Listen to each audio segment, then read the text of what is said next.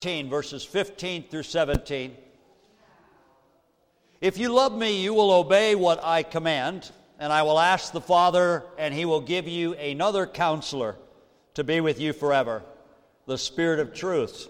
The world cannot accept him because it neither sees him nor knows him, but you will know him, for he lives with you, and he will be in you.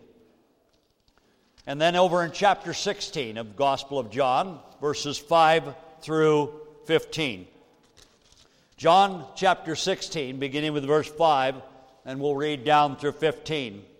Jesus says, "Now I am going to him who sent me, yet none of you asks, 'Where are you going?' Because I have said these things, you are filled with grief. But I tell you the truth, it is for your good that I am going away. Unless I go away, the counselor will not come to you, but if I go, I will send him to you. When he comes, he will convict the world of guilt in regard to sin and righteousness and judgment. In regard to sin, because men do not believe in me. In regard to righteousness, because I am going to the Father, where you can see me no longer. And in regard to judgment, because the prince of this world now stands condemned. I have much more to say to you, more than you can now bear, but when he, the Spirit of truth, comes, he will guide you into all truth.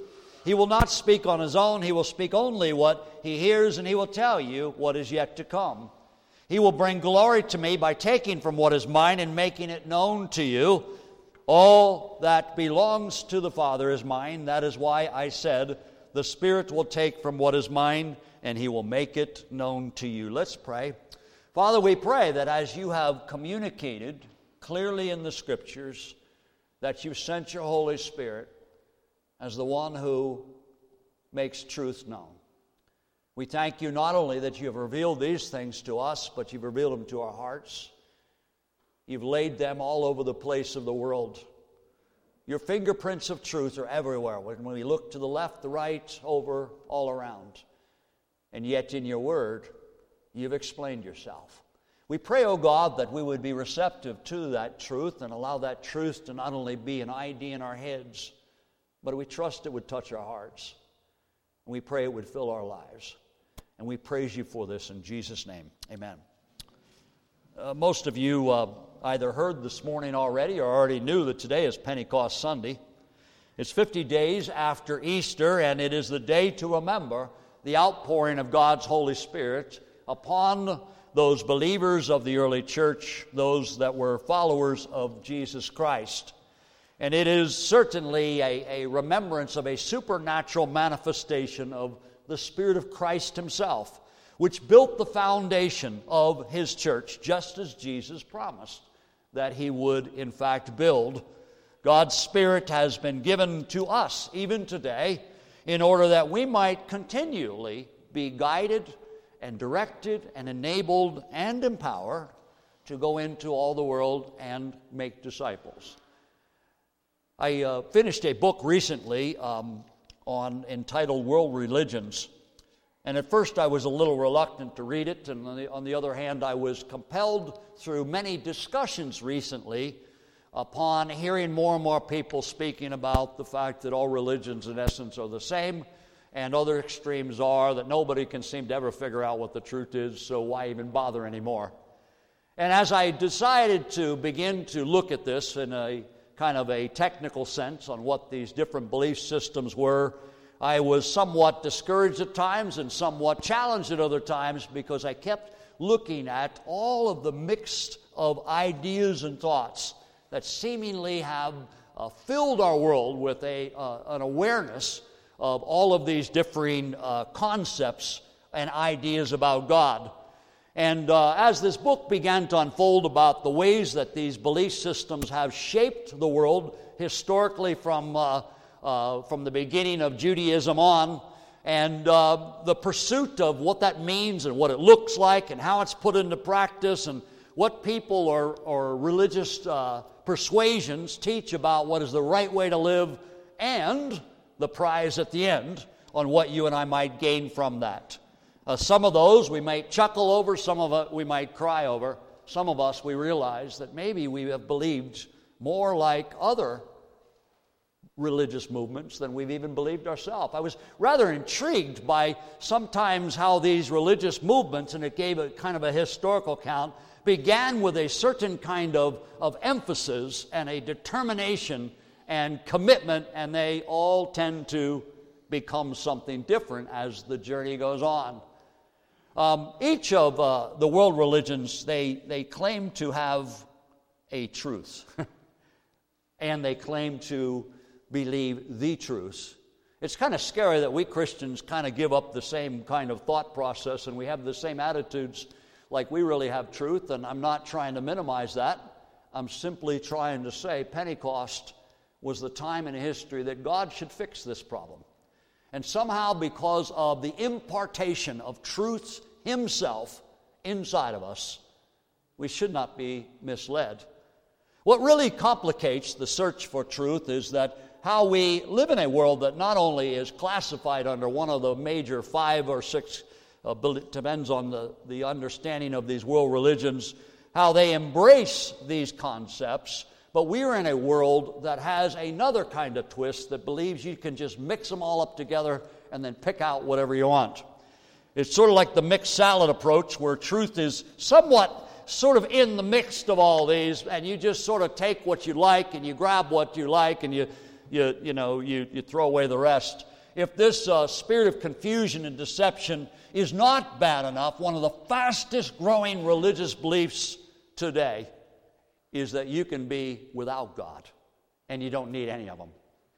And so as I thought about the concept of what all this entails and how it's working in my mind, I was reminded that at Pentecost that is supposed to be resolved. The challenge we have as Christians is to understand how beautiful is the flag of Christianity and what Christianity stands for. At the same time, I trust that today it might humbly begin to bring us back to perspective and realize that if in fact you and I have any close concept of truth, what in the world are we going to do with it? It was beautiful in Sunday school how in the perspectives illustration, how that it became rather clear that you and I are in a world that they've already heard something, they've already believed something, they've already got some idea, and their whole world is influenced by this belief system or this practice. And yet in perspective, it shows the message, the simple message, the plain message of Jesus Christ has and holds the power to not only change our lives and fill us with a dancing joy, but it has the capacity to set other people into an element of joy and perspective in life. A lot of times when we think about the approach to the religious persuasions of the world, we can easily begin to buy into the idea someone thinks that way or somebody believes that way. As Christians, we know the key isn't so much what's in our head. The key is the one who lives on the throne of our hearts. And that's what's so distinct and unique about the Christian faith. I trust that as we come to this day in which is to remember the great outpouring of the Holy Spirit, that we might realize God has not only gifted us of Himself, but He has come and worked in a way that truth will bring us to a place that you'll know, you will know, you will know. You will have not only the confidence that these things are true, but it will begin to manifest itself in the reflection of our lives as consistent with truth. It's a little scary to think of the impact of the movement of all the peoples in the world, especially the one that really stirred my heart is godlessness. A world or a people group completely without God. John chapter 14, again, we'll read that in verses 18 through 20. The Gospel of John chapter 14, let's read verses 18 through 20. Jesus says, I will not leave you as orphans. I will come to you. Before long, the world will not see me anymore, but you will see me. Because I live, you also will live. On that day, you will realize that I am in my Father, and you are in me, and I am in you. Now, many times when you listen to the teachings of Jesus, especially as presented in the Gospel of John, you can walk away wondering, wow, that's pretty deep. And that's the underlying concept of what makes the Christian faith so unique, is Jesus did not simply present the gospel in a way that anyone could sort of take it, run with it, know all the right answers, but not be part of it. In other words, the beauty of the Gospel of John is that you and I begin to understand and grasp the concepts of Jesus Christ when Jesus Christ is in fact truly living in us. And the confusion that has been overflowed from our faith in the world around us is that somehow Christianity has attempted to be a kind of faith that you can come and see and check it out for 90 days and decide whether you like it or not. And that creates a lot of confusion and complicates the movement of Jesus Christ. Jesus came to dwell within inside of us. And when He indeed becomes the true internal ingredient of our life, then the pieces begin to gel, and the formation of life validates what's in the mind, what matches what's in the heart, and what's in the heart begins to manifest itself in the way we give it to the world around us. You and I know, if you understand history of Christianity at all, you know there's some pretty interesting movements out there, and there's some pretty bizarre belief systems. The scary thing is sometimes I act bizarre. I don't manifest the full presence of Christ. It creates confusion. Pentecost is to bring us back into alignment. Pentecost was intended to be the validating evidence of God among us, the presence of His Spirit in us, transforming us and overflowing from us. So I trust that we might not walk away thinking, well, we got one up on everybody else here, but we humbly come to the place where Pentecost is the time where we all once again reconsider the truths that God has revealed to us and whether or not that truth is the driving force of our lives. Because without that, Pentecost is never going to make sense. Many times we just start out with Acts chapter 2 and we jump right in there, we roll up our sleeves and we start reaching for a piece of that power, and somehow that will create a kind of unique concept all of its own. But when we think of Pentecost, I trust that we would try to understand the richness of God's Word and what really was kind of behind the scenes that let Pentecost happen. Many of us are well aware of Pentecost when the tongues of fire fell down upon the church and it began to electrify it in some sense, in which the manifestation of the languages came and it landed upon all representatives of all the nations, and of course they went out witnessing and proclaiming the gospel. But, excuse me, but before we get there, we need to look at some things that I believe are crucial in a world that isn't quite ripe for the outpouring in a way that it will transform the world by the gospel. And we want to look, first of all, the question or concern is that whether or not you and I have come to this place where we are receiving or ready to receive God's outpouring once again. Now, we all would like to reach for the power button. We would all like to reach for the manifestation of God's outpouring upon this earth. But are we ready in the sense that the early church was ready? Because what we do not always understand is when you jump to Acts chapter 2, you've obviously skipped chapter 1. And you've obviously skipped a lot of other scriptures. And that's something that you and I need to humbly consider. But we will go to Acts chapter 2 either way. Acts chapter 2. And let's begin by looking at verses 38. Now, we'll start with verse 33, and we will read down through 39.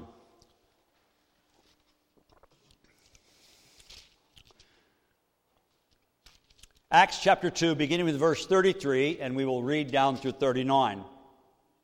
Peter is still preaching his sermon, and he gets to the latter part of it. It says in verse 33, exalted to the right hand of God, that is Christ, he's received from the Father the promised Holy Spirit, and has poured out what you now see and hear.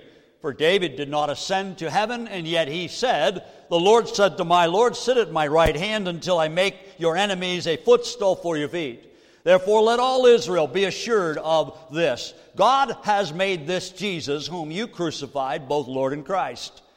When the people heard this, they were cut to the heart and said to Peter and the other apostles, "Brothers, what shall we do?" Peter replied, "Repent and be baptized, every one of you, in the name of Jesus Christ for the forgiveness of your sins, and you will receive the gift of the Holy Spirit.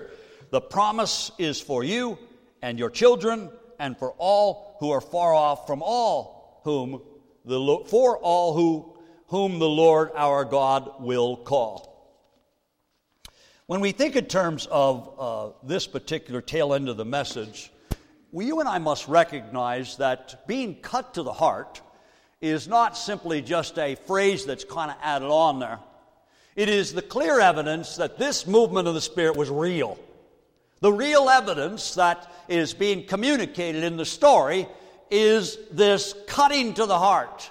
And it's the cutting of the heart that Jesus talks about, the Spirit of truth at work in the world. It creates an unsettledness to the situations. It creates a desire for the present situation, and it gives us the resources for the future impact of the Holy Spirit. The purpose of Christ coming and giving His Holy Spirit upon us is to not be orphans running through this world, not really knowing who we belong to and what our purpose is all about. But God has given us the Holy Spirit to allow truth to become personal and precious to us, and has a way of communicating it to the world that has not known. And that is the power of the Holy Spirit in accomplishing His mission and purpose. Well, when we think about the cutting to the heart, we might say, well, that already happened to me, back 10 years ago, 15 years ago, 20 years ago. The Holy Spirit is always at work among our lives, and the secret to the evidence of God's Spirit in our life is our hearts are still bleeding from truth. If we're here today and we believe that somehow the message is for someone else, or we believe that somehow this gospel is for someone else, or we believe that repentance thing is for someone else, or baptism is because someone else, because I've already been baptized, or whatever it might be, the Holy Spirit is constantly at work in our lives, cutting at the heart. Now that sounds kind of, graphic or whatever.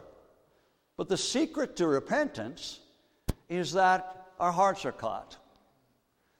The preparation was that these disciples, who were in essence broken in heart when Jesus died for their sins, they were once again rekindled with an awareness of His resurrection and confident that, yes, He's back. And then He leaves again. 40 days He teaches them about the kingdom of God and the purpose of why salvation has even come. The richness, the renewal experience of those 40 days. And then He leaves. He says, you wait. Can you imagine? Wait. They waited 10 days, but they didn't know how long they were supposed to wait, because Jesus didn't tell them. He said, just wait for the Holy Spirit to come. So in that preparation, they spent large segments of time, it says, in prayer and the Word of God. And so it's important that you and I consider that concept of being cut to the heart has something to do with the Word of God and this prayer. Something about you and I longing for God's voice and His presence among us. The preparation for the Holy Spirit must have something to do with the cutting of the heart. It must have something to do with the repentance that leads into baptism. And so we think about that concept. It might seem as if, well, I did repent a long time ago. I said I was sorry to God. Well, repentance is not something you and I do. It's something that illustrates who we've become.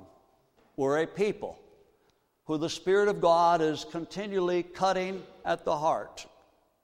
That's Old Testament circumcision. It's the cutting of the me so that God can shine through me. Those are the connections that takes place.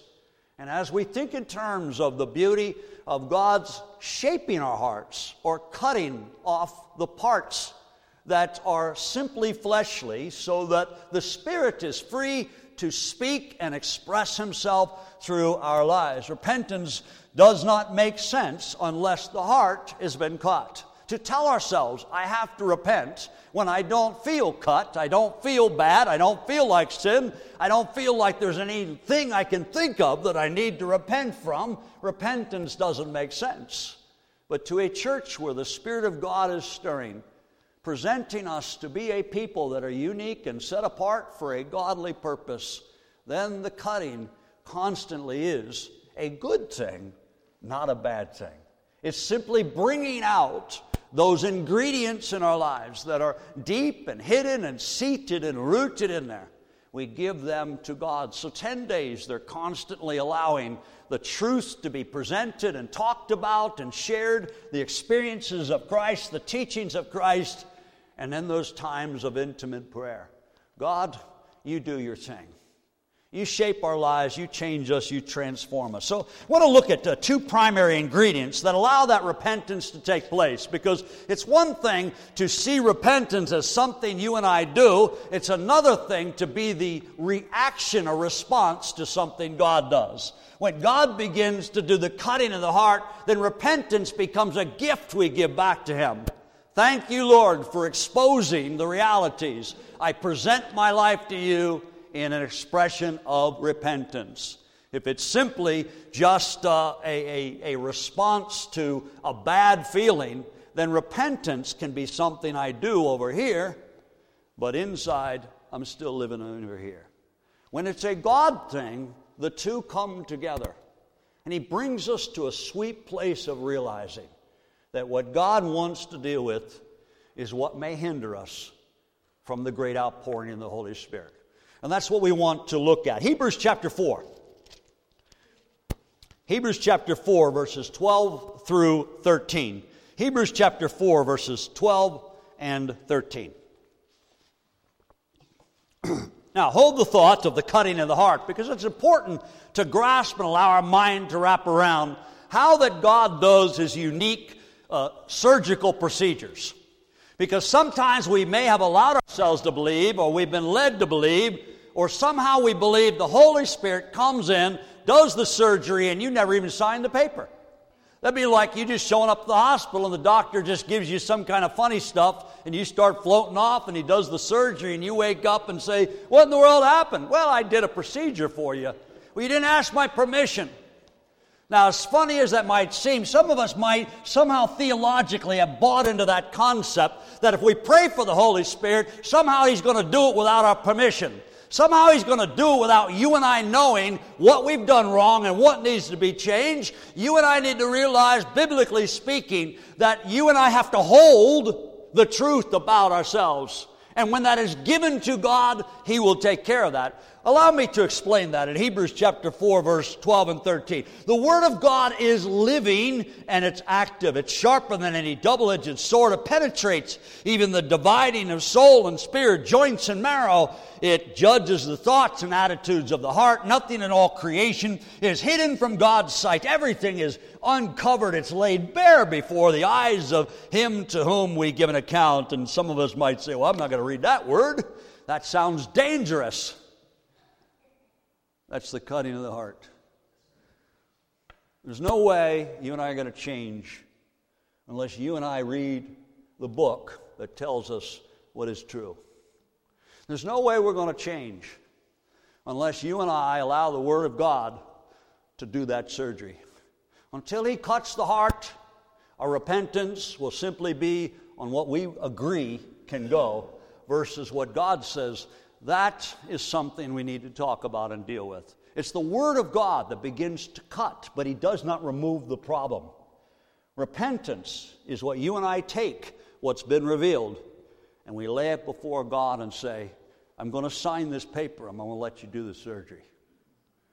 Thank you, God, for revealing it to me. The process of revealing is often short-circuited. We kind of grow up in this instant gratification world, and we somehow brought that into the concepts of the church, and so the process of repentance has been condensed into maybe a one-time event, or maybe a one-hour sermon, or whatever it might be. Is you and I need to realize until the Word of God begins to really speak into our lives, the surgery process inevitably is going to go bankrupt. And therefore, we create a whole new concept of this movement, and our prayers for Him are an entirely different dynamic. Turn with me to Psalm 139, verse 23 and 24.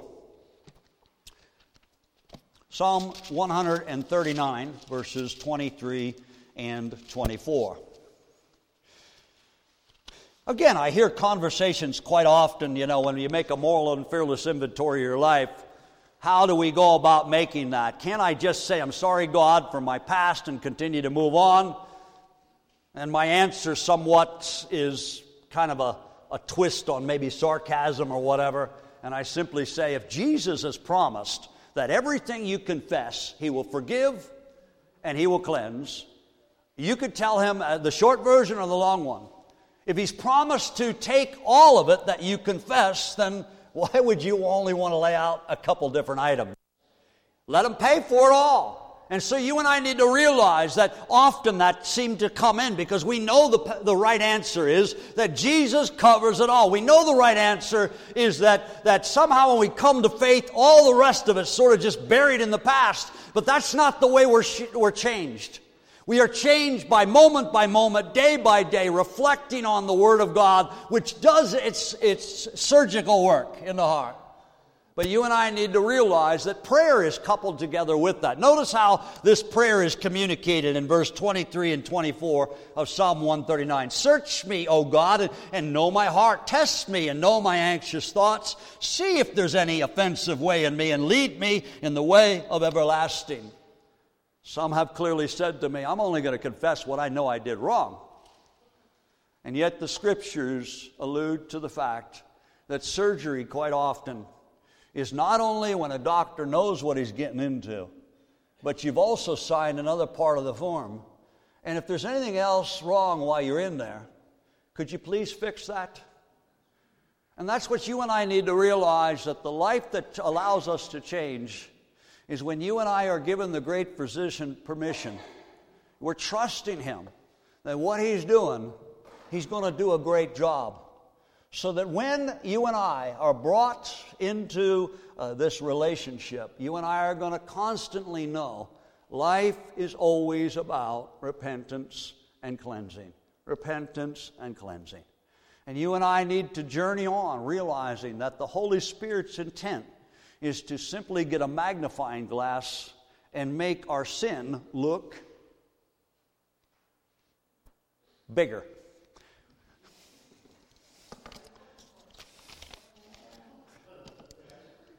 Romans chapter 7. We're going to jump ahead here.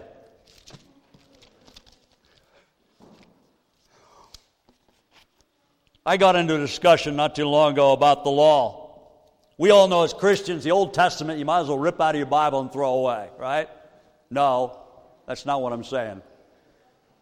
But you and I need to recognize that sometimes within our modern culture, we've got some rather interesting concepts going along because we know the end of the story, and that is that somehow everything's going to be fine between you and I and Jesus, okay? But that's not what the Bible teaches. When we're talking about Holy Spirit work, you and I need to humbly say, how does the Bible truly teach about the changed life? Is there really shortcuts to the end result?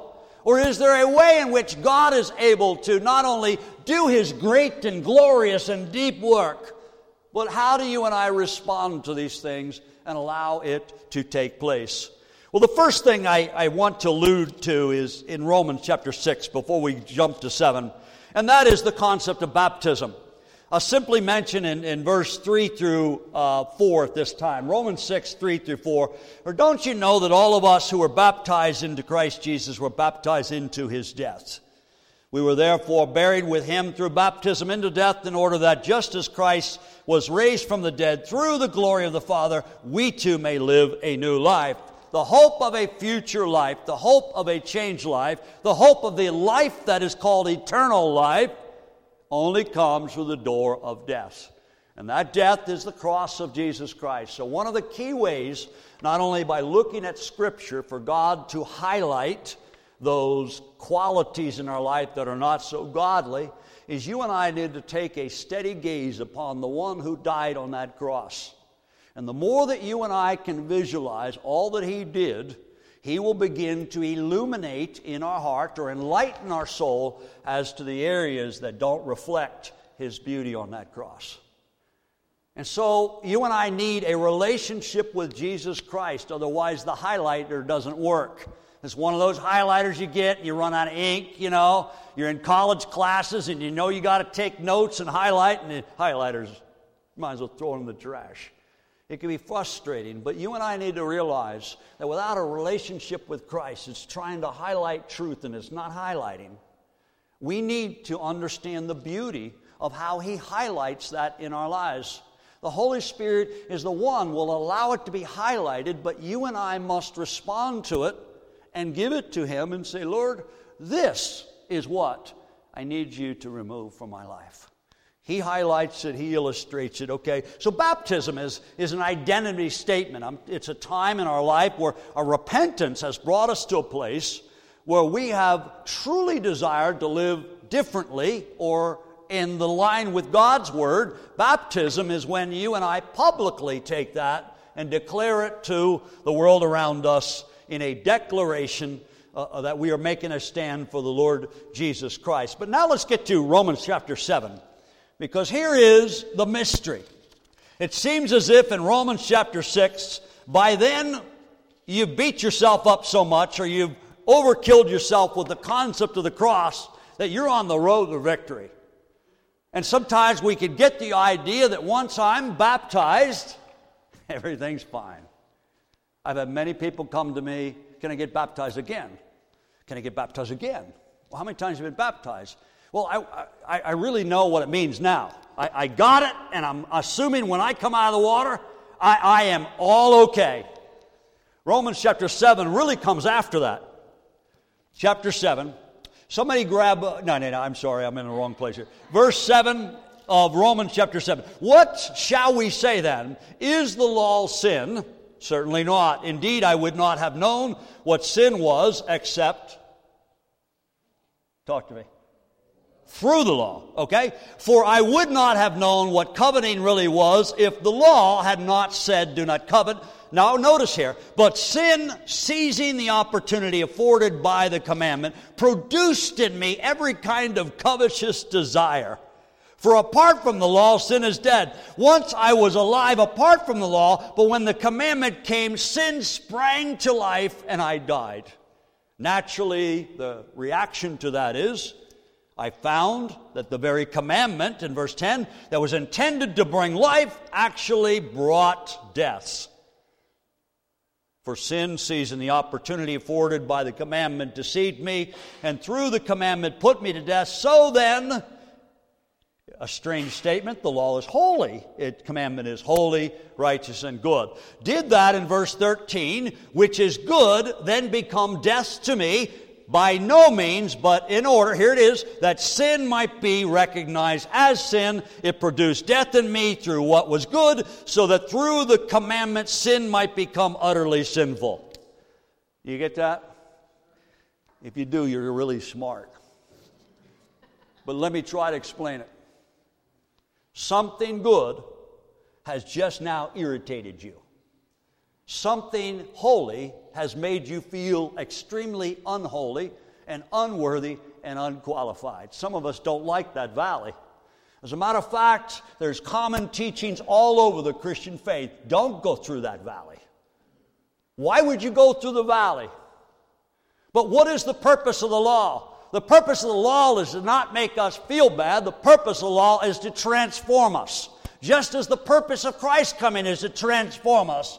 But repentance operates on the fact that sin really gets ugly. It feels ugly. You want to get rid of it so bad. But somehow if we know that Jesus covers it all, and we get to Romans chapter 8 before we go through 7, you and I are going to assume that I don't need this law.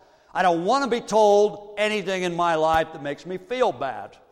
But you need to realize, look what's happening in the later part of the chapter. Verse 14, we know that the law is, somebody read it, spiritual.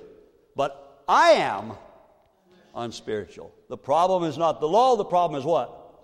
Us. Okay. Then I don't need to read the rest of the chapter.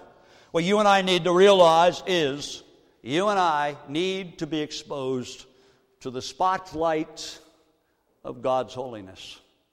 And the way the spotlight shines is to not simply pray for God to do it.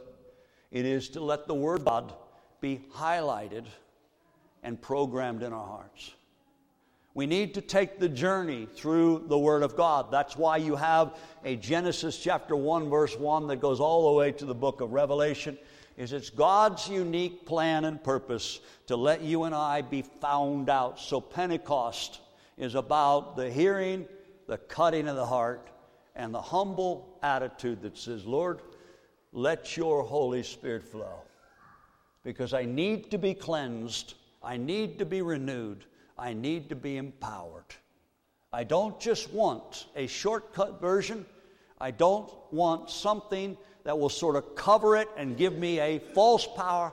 I need the changing work of God's Spirit within me. Well, I can't leave you hanging there. Romans chapter 8, verse 1. Therefore, there's now no condemnation for those who are in Christ Jesus.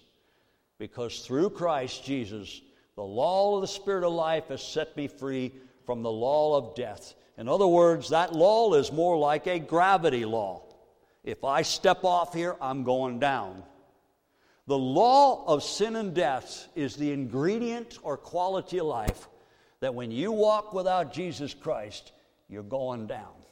But because of Jesus Christ and because the gift of His Spirit, He will credit you as not condemned, so that you and I can defy the law of gravity of sin and death, and He gives you a new law through His Holy Spirit. Verse 3, for what the law was powerless to do, in that it was weakened by the sinful nature, God did by sending His own Son in the likeness of sinful man to be a sin offering. And so He condemned not me, but what did He condemn? Sin in this sinful man, in order that the righteous requirements of the law might be fully met in us, who do not live according to the sinful nature, but according to the Spirit. The day of Pentecost was a time where people were desperate. They weren't expecting any power encounter. They were expecting a truce encounter that would change their heart, it would change their lives, and it would ultimately change the world.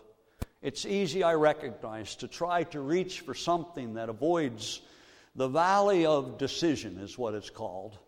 It's when the truth begins to do its work, and the truth must work very deep within our hearts for transformation to take place. And that is why we spend time trying to search through the Scriptures and understanding the reality of the doctrines and teachings of Scripture, so that when you and I hold them up, we could say, that's where I need to change. Those are the areas of my life that need to be given to God. This is what my life is all about. Jesus has guaranteed a victory for those of us that come to the place and acknowledge we are defeated. And that is why Jesus said He didn't come to call the righteous. He's not saying righteous people are disqualified. He's saying those that believe they don't need to be cleansed, He can't do anything with.